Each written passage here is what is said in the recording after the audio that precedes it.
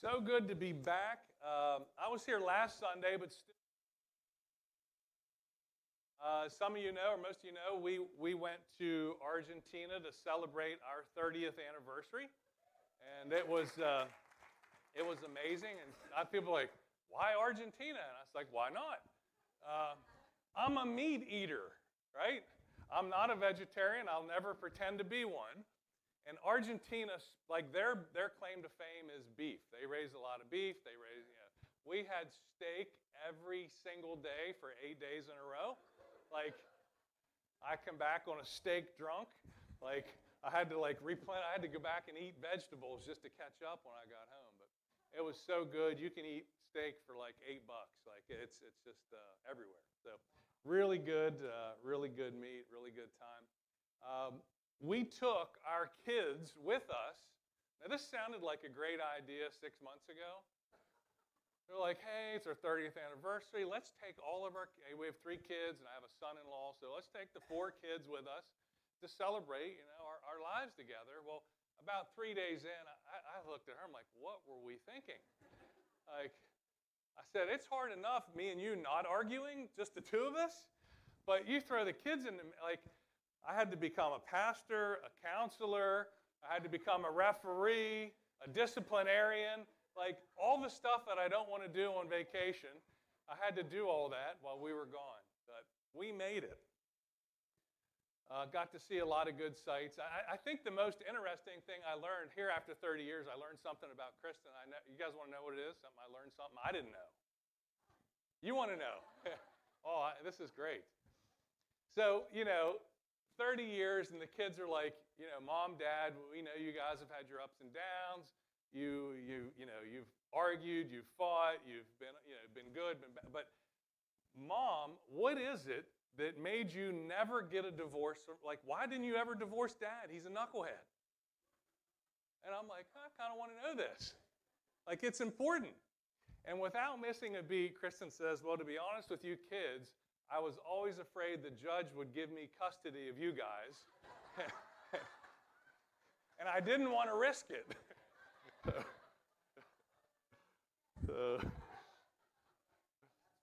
Yes. So that's what kept us together in the early years, was her fear of custody.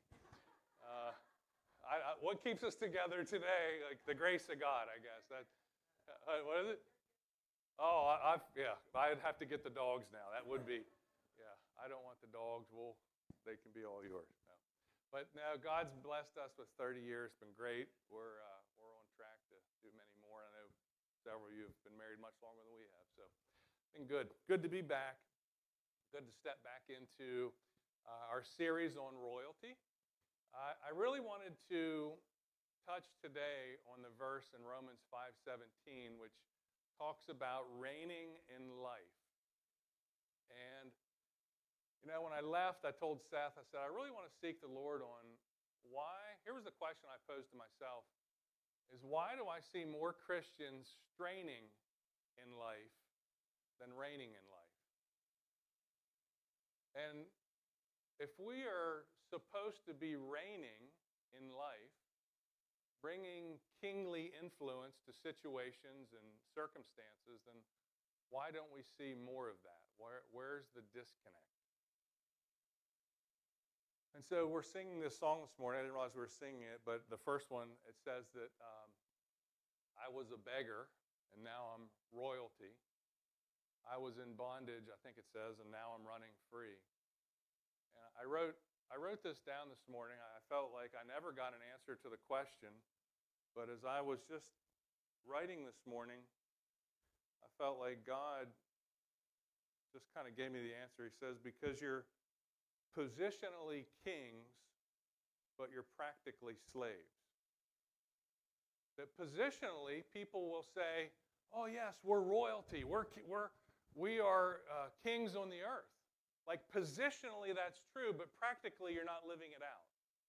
That positionally, you're accepting it from a mental assent, and you might believe it to a certain point, but practically, we're not seeing the results of that. So I really want to look at this verse today. I want to just teach a little bit on Romans 5:17, and then I'm going to attempt to read verses 6 through 21 of Romans 5 because I want you to hear the whole passage in context, at least to the best of my ability to explain it to you. So let's read this verse. We'll start. Let's just read it together. Let me read it to you, and then I want to read it a second time. It says, if by one man's offense, now we're going to find out later, this is talking about Adam. If by one man's offense death reigned through the one, much more those who receive the abundance of grace and the gift of righteousness will reign in life through the one Christ Jesus. Let's read that together. For if by the one man's offense death reigned through the one, much more those who receive the abundance of grace and the gift of righteousness will reign in life through the one, Jesus Christ. You see where it says much more? You ever heard this saying, there's only two certainties in life? Anybody know what they are? Death and taxes. Who said that? Benjamin Franklin was credited with saying that. Matter of fact, in 1789, November of 1789, somebody asked him, hey, how do you think the Constitution will hold up? And as one of our founding fathers, he writes out, he says, I believe we wrote a good draft. I believe the Constitution will be durable and it'll stand the test of time. But there's nothing certain other than death and taxes. And 5 months later, he died. So the reality of that, he died in April of 1790. So we say that a lot. There's nothing more certain. There's nothing certain except death and taxes. But this verse actually disagrees with that. Is death a certainty? If Jesus does not return and rapture the bride, we will die. You will physically die. That's a certainty. Whether you pay taxes or not, I try to pay as few as possible, but somehow I always pay. So that's a certainty too, to some degree. But death is a certainty. But here's what the Apostle Paul says. He says, if by one man's offense, Adam, because of Adam's sin, if because of one man's offense, death reigned, how effective is death's reign in the life of people on the earth? It's certain. He says, if by one man's offense, death reigned, what are those two next words? Much more. To a greater degree, it's even more of a certainty. So here's something more certain than dying. That you should be reigning in life is more certain than death. Wow. Like if that doesn't excite you, here's something more certain than death. It's that you will reign in life. It says, but what do you have to do in order to reign in life? It says, much more those who receive. You have to receive two things. I want to talk to you about those two things today. It says, much more those who receive the abundance of grace and the gift of righteousness will reign in life through the one, capital O, Jesus Christ.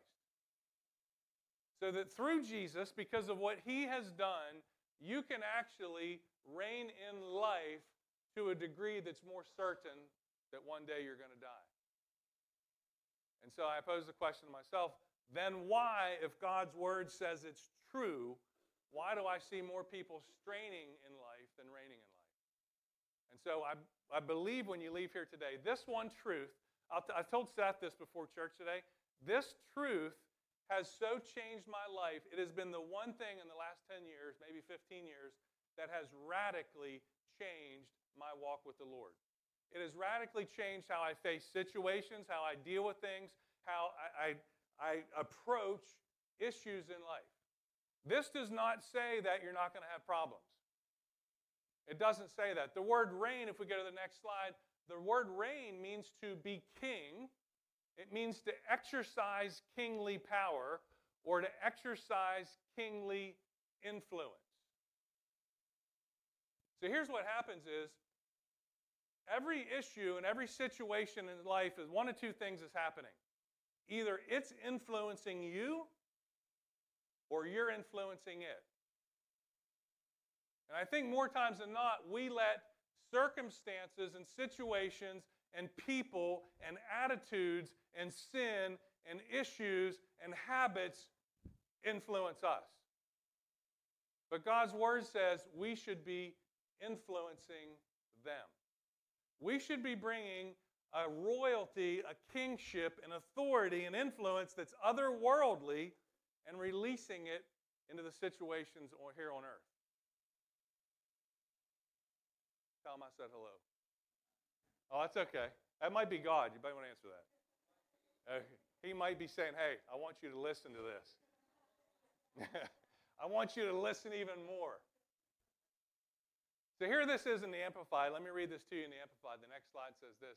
It says, if because of one man's trespass, lapse, or offense, death reigned through that one, much more surely, more certain than death, will those who receive God's overflowing grace, unmerited favor, the free gift of righteousness, and the free gift of righteousness, putting them into right standing with himself, reign as kings in life. So I like that. The other one says reign in life. This one says reign as kings in life. Because to reign means to exercise kingly influence, to bring the influence of a king into a situation of life through the one man, Jesus Christ, the Messiah, the Anointed One. So to reign in life is this. To reign in life means that you bring kingly influence over sin and bad habits.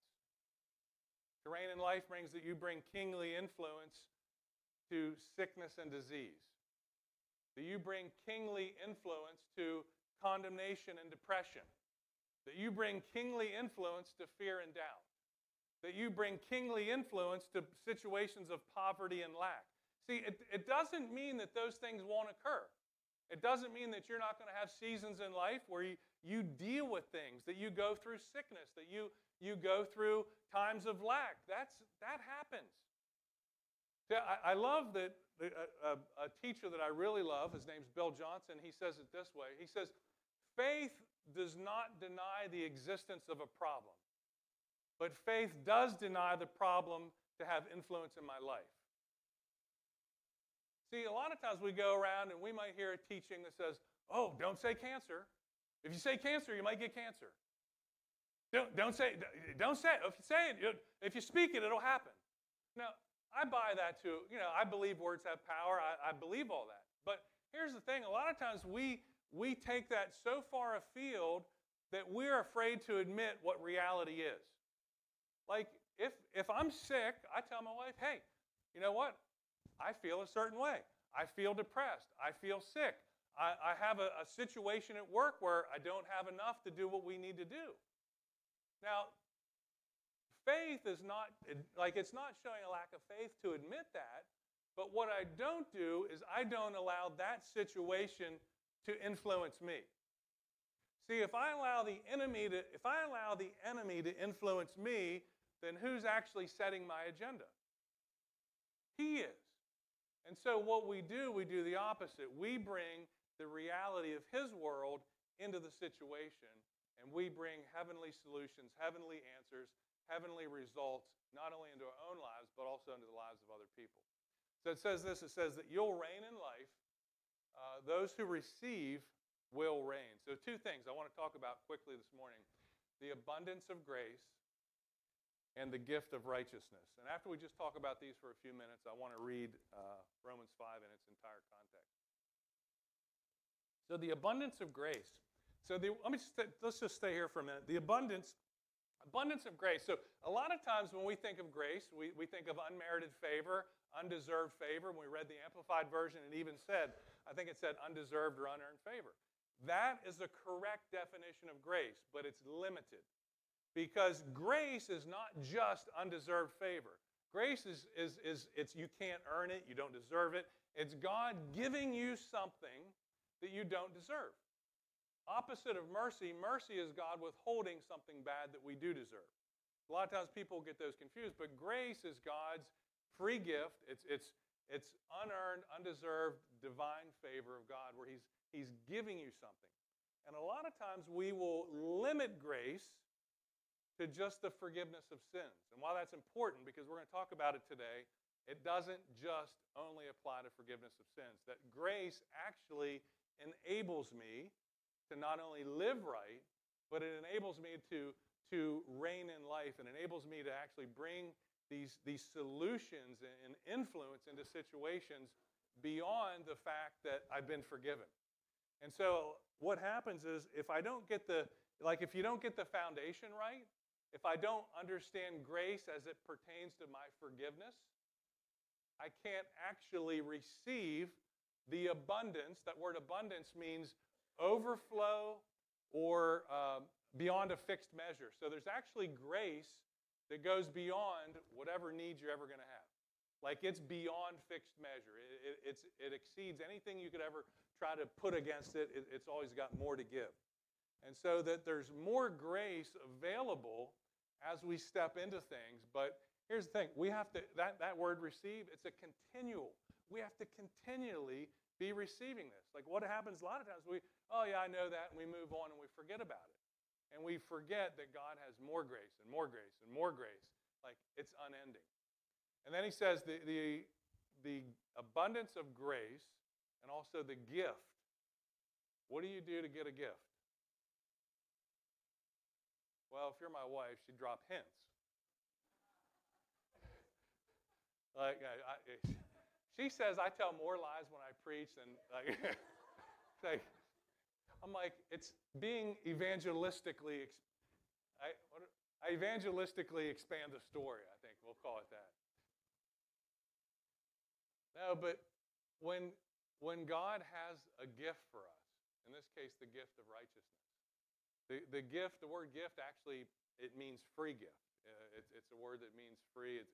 It's gratuitous in nature, in that He gives it to us. And so when somebody gives me a gift, what do?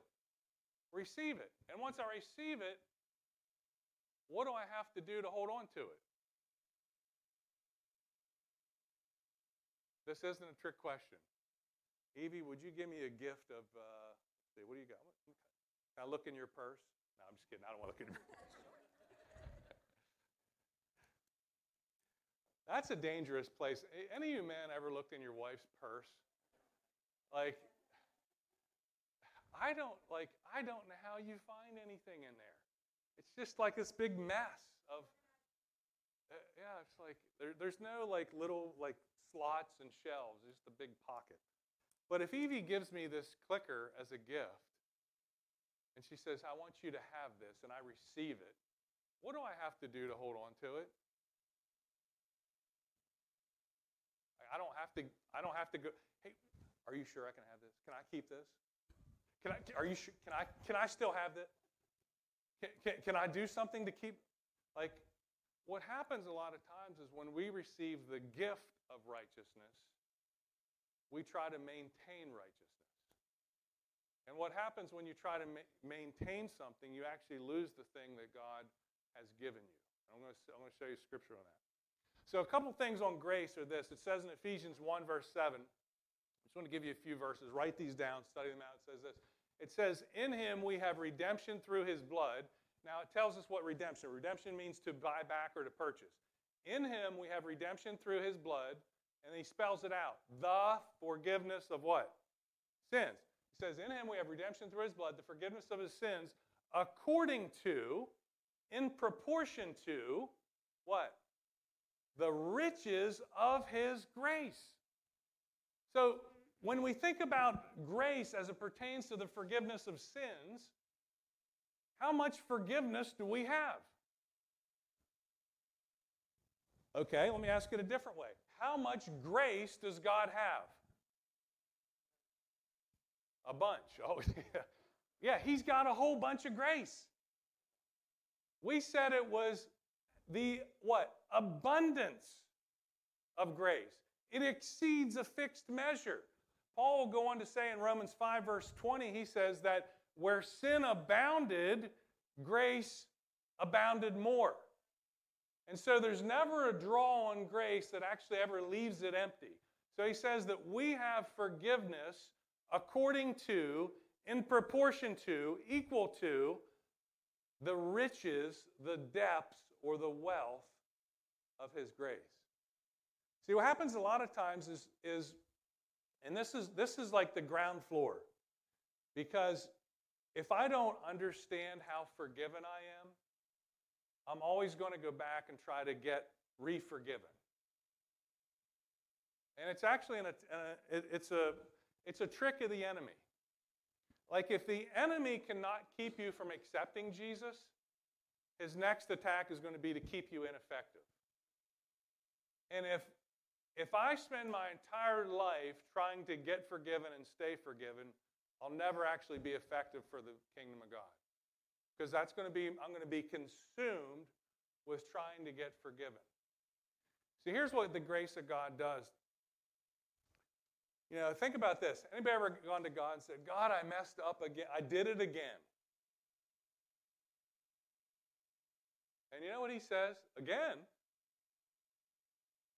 I don't even know what you're talking about. Because I have no record of it. Like we remember the sin we committed 5 days ago, 5 years ago, or even 20 years ago. And we're like, God, I did it again. He's like, did what again? Because I don't know what you're talking about. He says, under the new covenant, I will be merciful to your unrighteousness, and your trespasses and sins I will remember no more. That it wasn't that God forgot about them, because he remembered every one the day that Jesus got crucified. He took every one of your sins. See, here's the thing. He knew all the sins you'd ever commit. Does anybody in here know all the sins they're ever going to commit? Because you haven't committed them all yet, right?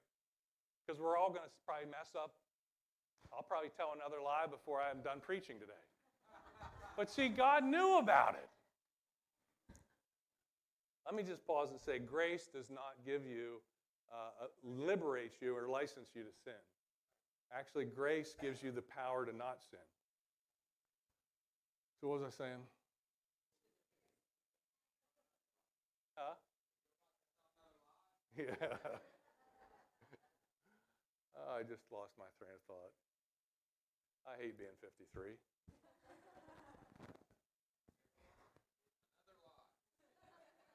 Yeah, there's another lie. Okay.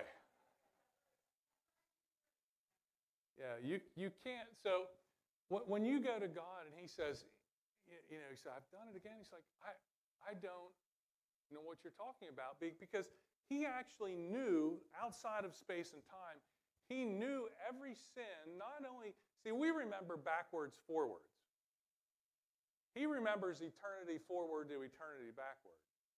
And so he actually knew every sin you ever would commit, are committing right now, or ever will commit. And he took that and punished Jesus for that.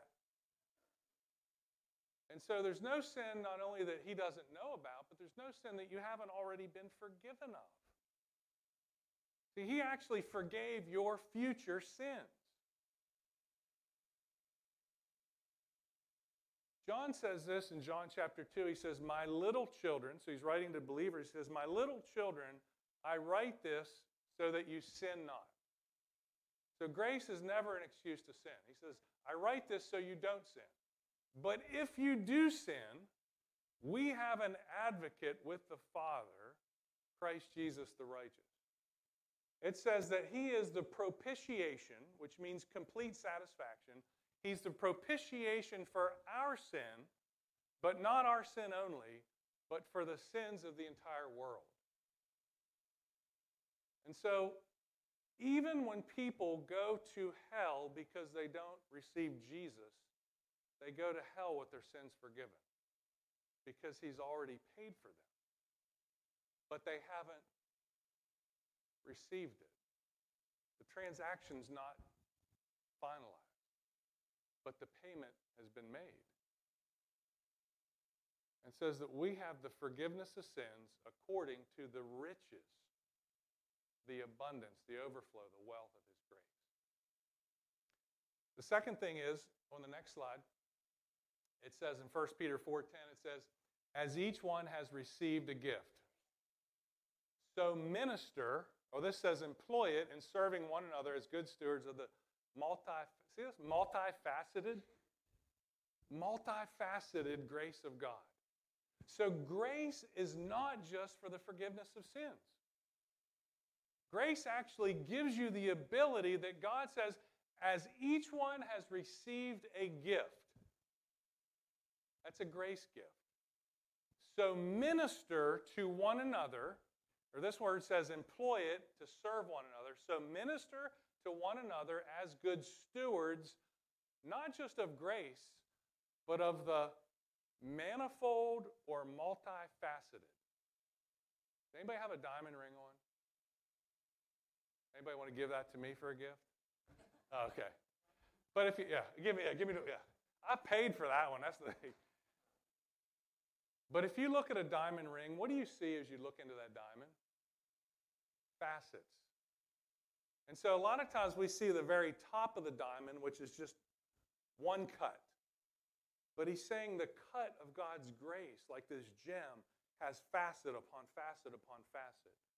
And the reason that's interesting, because you remember the verse in James 1:2, it says, count it all joy when you fall into manifold or diverse trials.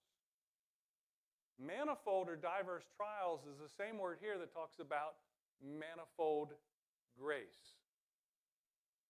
And do you realize that God has actually given some of us a gift or all of us a gift? He has given every single person that has accepted him a gift to be used as a good steward in somebody else's life, that he has a multifaceted grace in you to take care of a multifaceted trial in somebody else's life.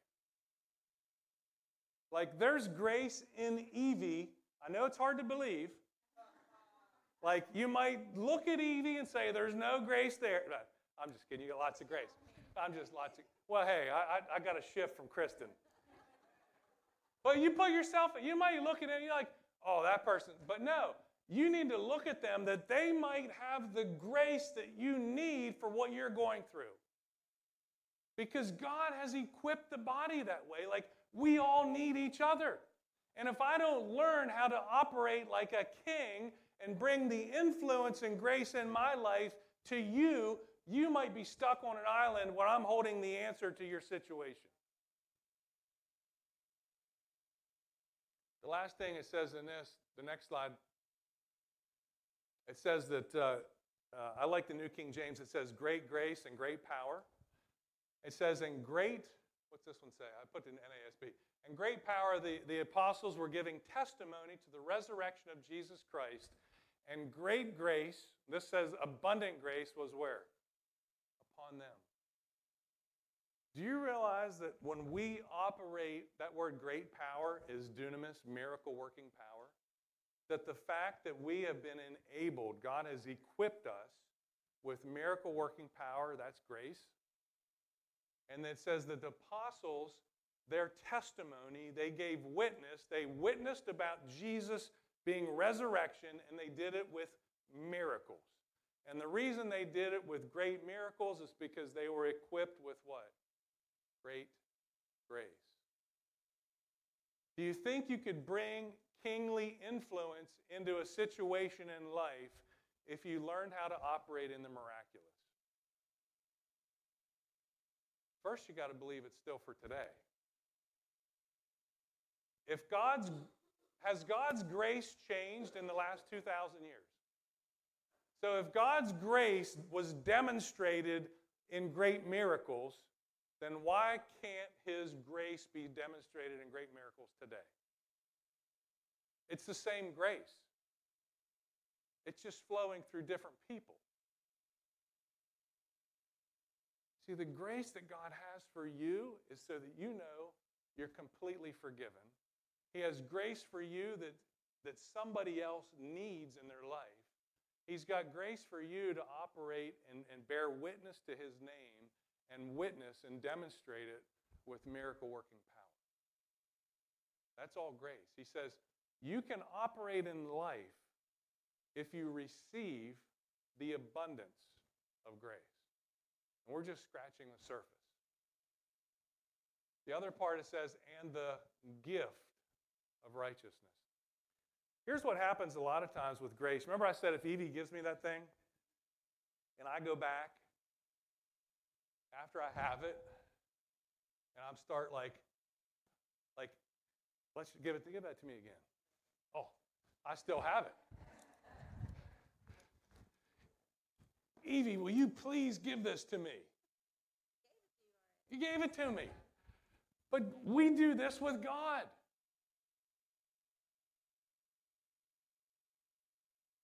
That song said that I was a beggar and now I'm royalty. But what happens is once we become royalty, we go back to being beggars. You remember the story of Moses when he leads the children out of Egypt? You remember that story, right? They leave, they go several days out of Egypt, and all of a sudden the chariots are coming and they're backed up. They're stuck at where? The Red Sea. And here they are. Here comes the Egyptians, and they're at the Red Sea, and the children of Israel are they're freaking out. And what's Moses say? He says, "Stand still and see the salvation of the Lord. The Lord will fight for you." Now that's all true. And then what's he do after that? You can read this in Exodus chapter 14, verses 15 and 16. The next verse says, the Lord says to Moses, "Why are you crying to me?" So here's what he does. He makes this prophetic declaration, the Lord will fight for you. Stand and see the salvation of the Lord. And what must have happened, oh God, what am I going to do? Please help me. Please help me, Lord. And God's saying, why are you crying to me? He says, go tell the people to march forward. Take the rod that I gave you, stretch your hand over the water, and walk. See, so often we have what God's giving us, and we're waiting on God to move, and God's saying, shut up and do it, because I've already given it to you. See, we have it, but then we revert back to not realizing what we have, and we're asking God to do what He's equipped us to do, and He's saying, quit crying. Open your mouth. Stretch out your rod. Use your authority. Say something. Do something. Walk in the authority I've given you. Quit crying. Like, there's no participation trophies. You got to do something. Oh, I actually wanted to ask Evie, like, when you were comparing Fort Hill and Allegheny to heaven and hell, I just want to clarify that Fort Hill is heaven and Allegheny is hell. Is that what you were? United. Well, you said we're going to like rock the gates of hell, just like Fort Hill. Oh, okay. Sidebar. Squirrel.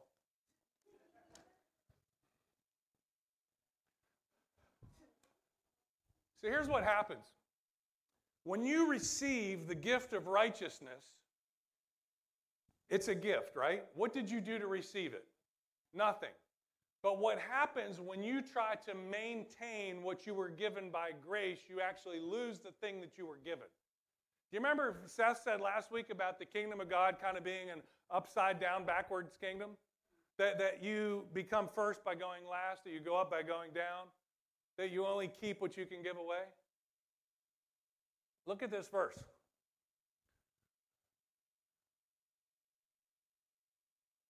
Now, we probably should read all of Ephesians 5, but it says this in verse 5-4. It says, he's talking about believers that are going back under the law and doing things by effort to maintain their righteousness. He's not talking about people that are receiving righteousness for the first time because they're already believers. He says this, you've become estranged. Now, you might look at that's not strange. They're not weird, they're estranged. What does that mean? Estranged is like if Kristen and I are married and I leave the house, are we still married? Guess what I'm not enjoying? The benefits of marriage. Right? I can only enjoy benefits of marriage when I'm living in the house.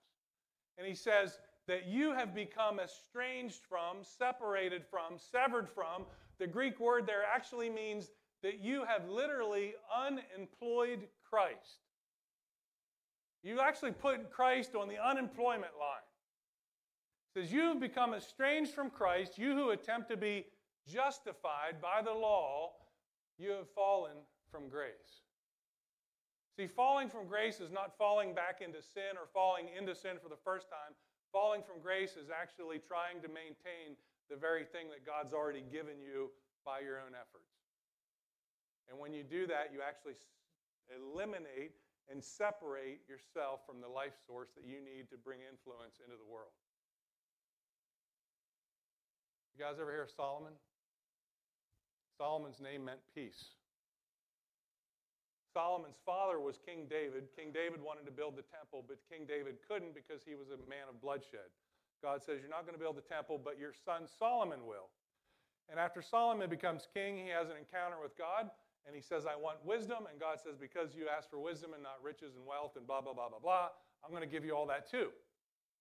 1 Kings chapter 5, Solomon says this. He says, God has given me rest on every side.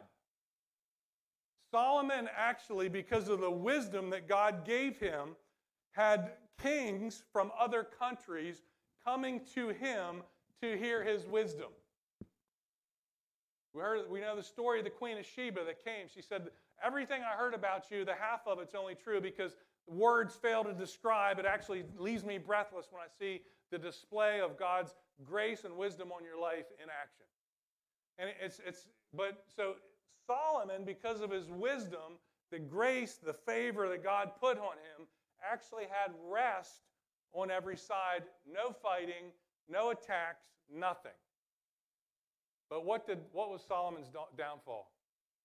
It said women, man. It always is women. It says that Solomon loved many women. Solomon had 700 wives and 300 concubines, or vice versa. I don't remember which, but it was 1,000 women. Wives. And it says that he married women from all of the countries that God told him not to.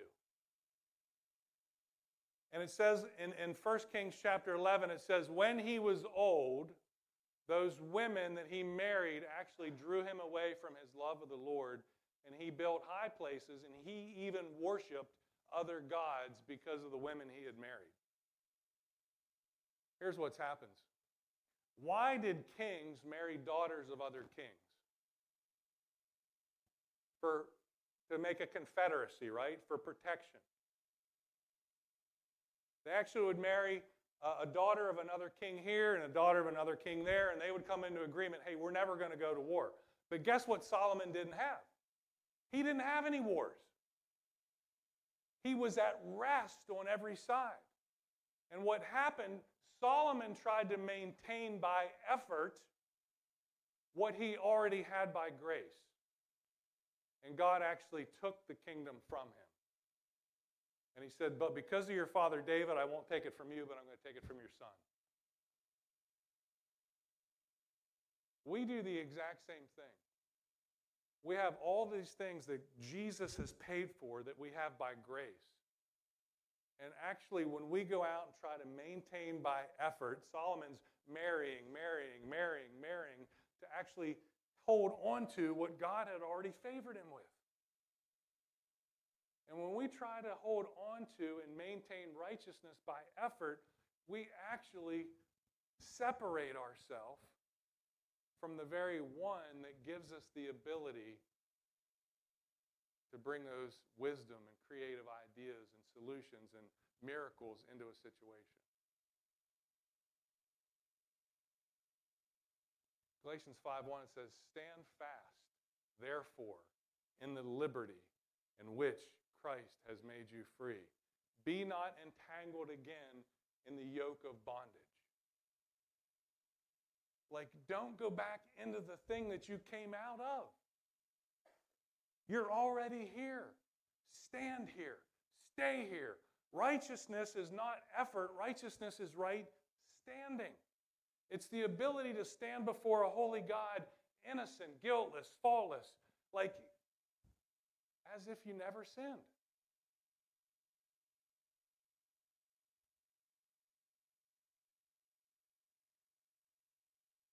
Grace does this. Grace gives me the ability to see my past the way God sees it.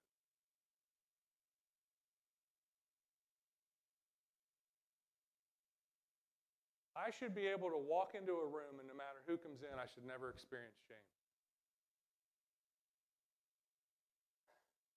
If you stand in front of anybody and experience shame, you haven't received the abundance of grace.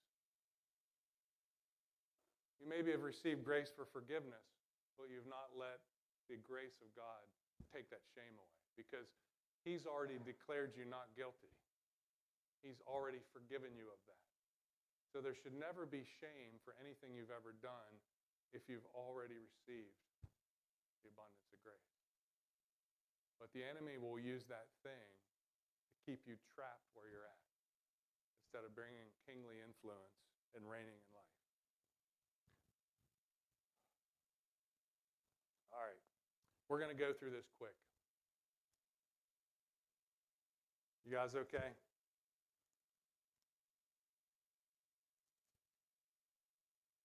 For when we were without strength, in due time Christ died for the ungodly. For scarcely for a righteous man will one die, yet perhaps for a good man would somebody even dare to die. But God demonstrates His love toward us in that while we were still sinners, Christ died for us. So it says that maybe somebody would die for a good person. But God demonstrated the fact that He loved you, that He died for you when you were what? Not a sinner. What's it say? Still a sinner. Now, if I said to you, I was over here yesterday and I'm looking at Fort Hill, I graduated from Fort Hill in 1988, and I said, hey, when I was still in high school, what does that imply? I'm not where? I'm not in high school when? Today. Or if I said, hey, when I was still single, what does that imply? It implies I've been married. I am married. If I said, hey, when I was still a virgin, no, I'm just kidding. I'd say that. But it would imply what? If I said, hey, when I was still a virgin, it'd mean I'm not one now. And hopefully not. I'm married. We have kids. Yeah, I had 3 times. At least. Still, why did I say that? Abundance of grace, abundance of grace. If this says when we were still sinners, what does that have to mean?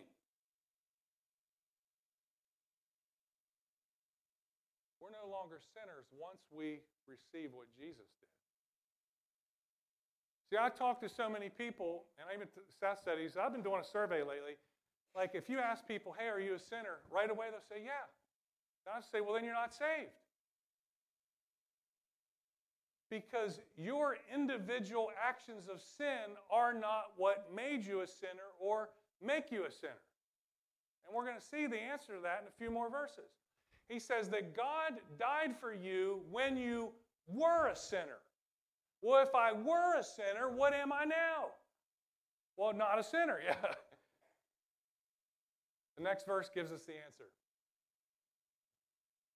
Next slide. It says, much more having now been what?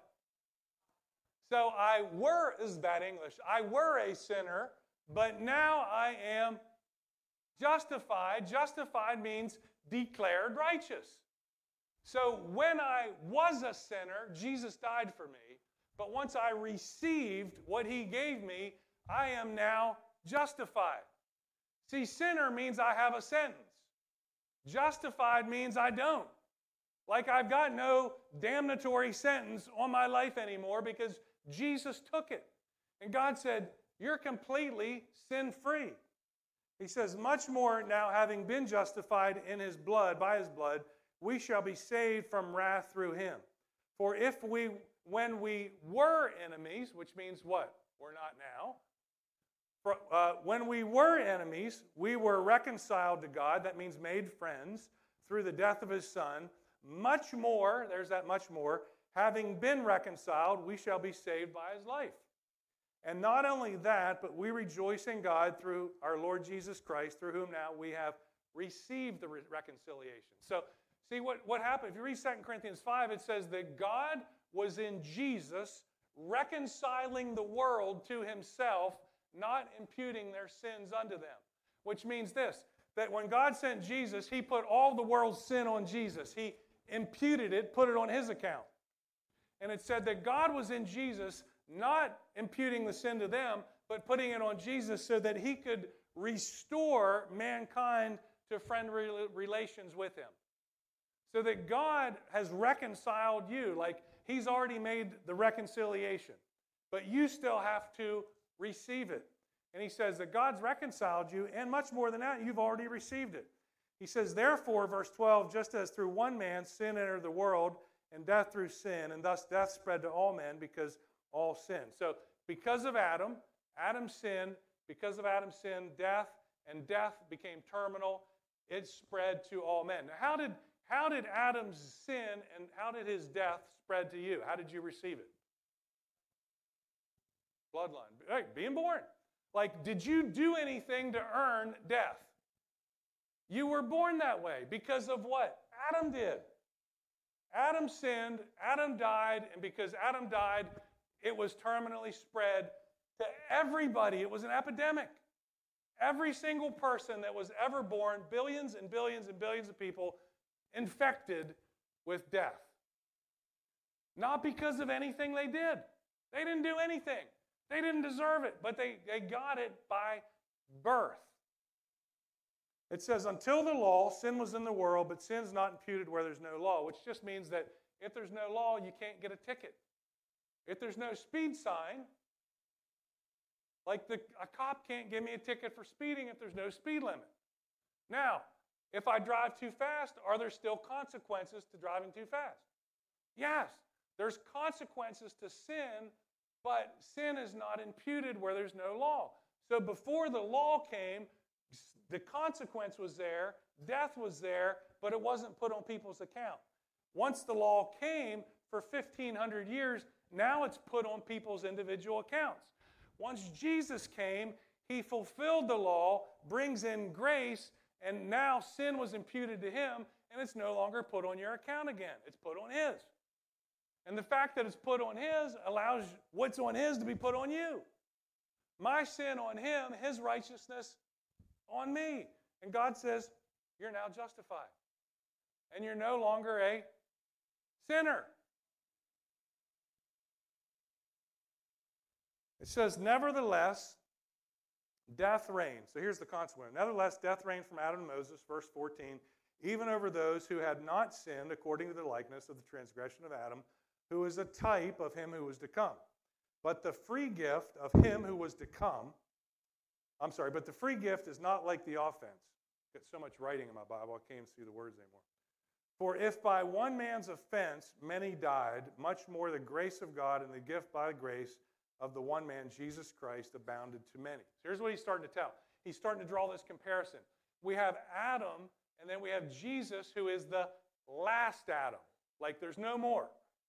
And it says that if by one man's sin, death spread to all men, now by one man's obedience, life and justification can come to all men. It's available to everybody. But you didn't do anything for the death, and you didn't do anything for the life. You have to be born that way. Verse 16, and the gift is not like that which came through the one who sinned, for judgment which came from the offense resulted in condemnation. Adam's sin brings judgment, brings condemnation. But the free gift which came from many offenses resulted in justification. So the free gift results in justification. The offense results in condemnation. Verse 17, for if by one man's offense death reigned through the one, much more those who receive the abundance of grace and the gift of righteousness will reign in life through the one Jesus Christ. Therefore, as through one man's offense judgment came to all men, resulting in condemnation, even so through one man's righteous act the free gift came to all men, resulting in justification of life. Man, there is so much in there, like I could probably go on for hours. Because, I won't, I promise you, I'm going to let you out of here. Because Adam sinned, you were born with the effects of his sin. You didn't do anything to earn it. You can't do anything good enough to change the fact that you were born a sinner.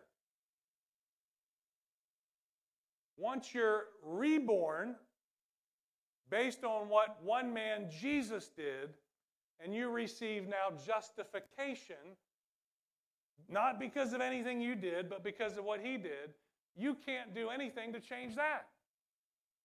You didn't earn it either way. You didn't deserve it either way. You got it by birth.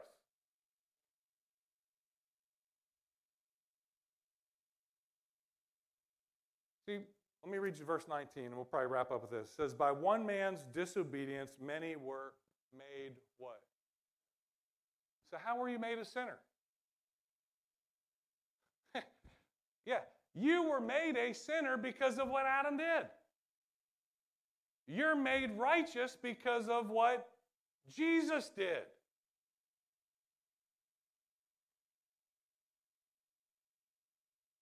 I was watching my dog this week. Not that I like dogs, but I put up with them. And I was just thinking how we house train these dogs. Like we've got Grayson and Willow.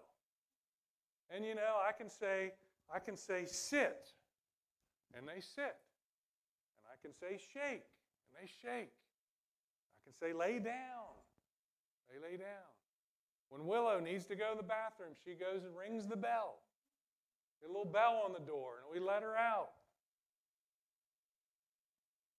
And so we have these dogs that are house trained. And we actually teach them to do things just like humans do. But the minute you turn their back, they're sniffing each other's butts.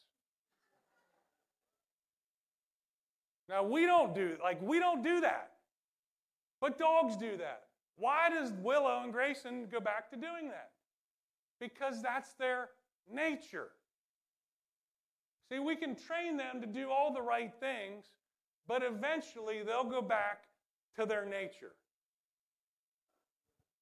And I just felt like God telling me this week, he said, there are a lot of people in the church that are house-trained sinners. That they've never actually received Jesus. They've never actually been declared righteous. They still have the old nature. They've just been capital H house trained. They know how to pray. They know how to read. They know how to witness. They know all the right actions. But they haven't had a change of nature. And eventually they go back to the nature that's still in them. The opposite's true is when you get a new nature. You have the DNA of Jesus in you. Like you have his bloodline in you. You have his righteousness in you. John says, it says, as he is, so are we in this world. That the same way Jesus is right now, exalted, seated at the right hand of the Father. I'm that way on the inside. And no matter what bad actions I do on the outside, I can't change the nature that's in me. See, the nature that's in me makes me want to live right. John says this, he says, everyone that has this hope in him purifies himself as he is pure. That the fact that I have the righteousness of God in me actually makes me want to live righteous.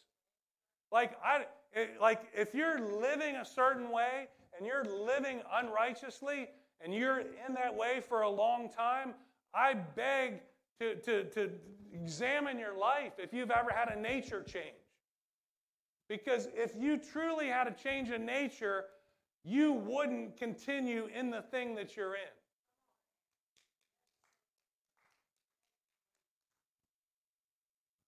So you might say, I was born that way. You were. You were born that way. That's why you need reborn. I don't care where you're at. I don't care what you're doing, what you've been in the middle of. You need a nature change. You need to be reborn. Jesus said, it says, that which is born of flesh is flesh. That which is born of spirit is spirit. No one can enter the kingdom of God unless he is born of water, natural birth, and of the Spirit, spiritual birth. Do not marvel that I say to you, you must be born again. Like, you've got to be born again. And when you get born again, you actually have the thing in you that you need to live the way that you need to live. Man.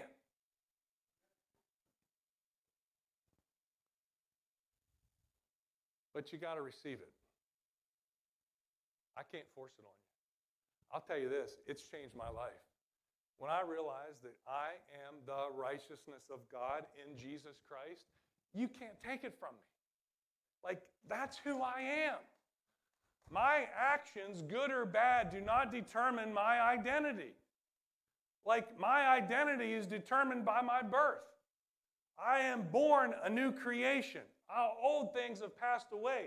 Behold, all things are become new, and all things are of God. Everything in me is God. And you're not going to take that away from me. Well, I'm telling a fib. I am the righteousness of God in Christ Jesus. If you're sleeping around, I challenge you to do this. When you hop in the sack with somebody you shouldn't be in the sack with, I want you to look at them and say, I am the righteousness of God in Christ Jesus. I'm not kidding. I guarantee you it will change what you're doing. All of a sudden, you're going to be like, you know what? This isn't who I am. This isn't how God designed me. See, people say, we need more preaching on sin. No, we need more preaching on righteousness. We need more preaching on telling people who you are in Christ. Jesus says this, he says, when the Holy Spirit has come, he will convict the world of sin, of righteousness, and of judgment. Of sin, because they don't believe on me. The only sin that will send you to hell is the sin of unbelief. See, he's already paid for all of them. So the Holy Spirit convicts you. That word means to convince you that you need to believe on Jesus, because if you don't believe on Jesus, you're going to go to hell. He says he'll convict the world of sin because they don't believe on me. He said he'll convict you of righteousness because I'm not with you any longer, and of judgment because the prince of this world is judged. The Holy Spirit's job of convicting you is not of your sin, but of your righteousness. He will convict you of righteousness because I, Jesus, am not with you anymore. Jesus says, I'm going away. See, Jesus could only physically be at one place at one time. He could only say to one woman, let me go over here, one woman caught in adultery, I don't condemn you, go and sin no more. But the Holy Spirit can tell 1 billion people simultaneously that you're not condemned. And he says, it's to your benefit that I go away, because if I don't go away, he won't come. But when he comes, he will convict the world of sin, of righteousness, and of judgment. And the Holy Spirit, when you're living in sin, if you're saved, is whispering in your ear, you are righteous. You're not like this. You're better than this. Get out of that mess. I've got a better plan for you. I'm done. Let's go. Let's pray. I know there's some people here that need to reevaluate your nature. Have you had a new birth? See, when you know you've been born again, no one will convince you otherwise. If you don't know, you need to know. Like, you need to know beyond a shadow of a doubt, I have received Jesus. He's made me new. I am the righteousness of God in Christ. Like, yeah, I mess up. But I didn't earn my righteousness. I can't maintain it. When I try to maintain it, I forfeit it, separate myself from the very life that I need, and I can't bring solutions into the world that need to be brought. Like, you need it. You need to be saved. You need to be set free. You need to know that your sin is forgiven once and for all time. Like, quit looking at your past. See your past the way God sees it. Don't ever let somebody walk in a room that makes you feel ashamed, because God has paid for that.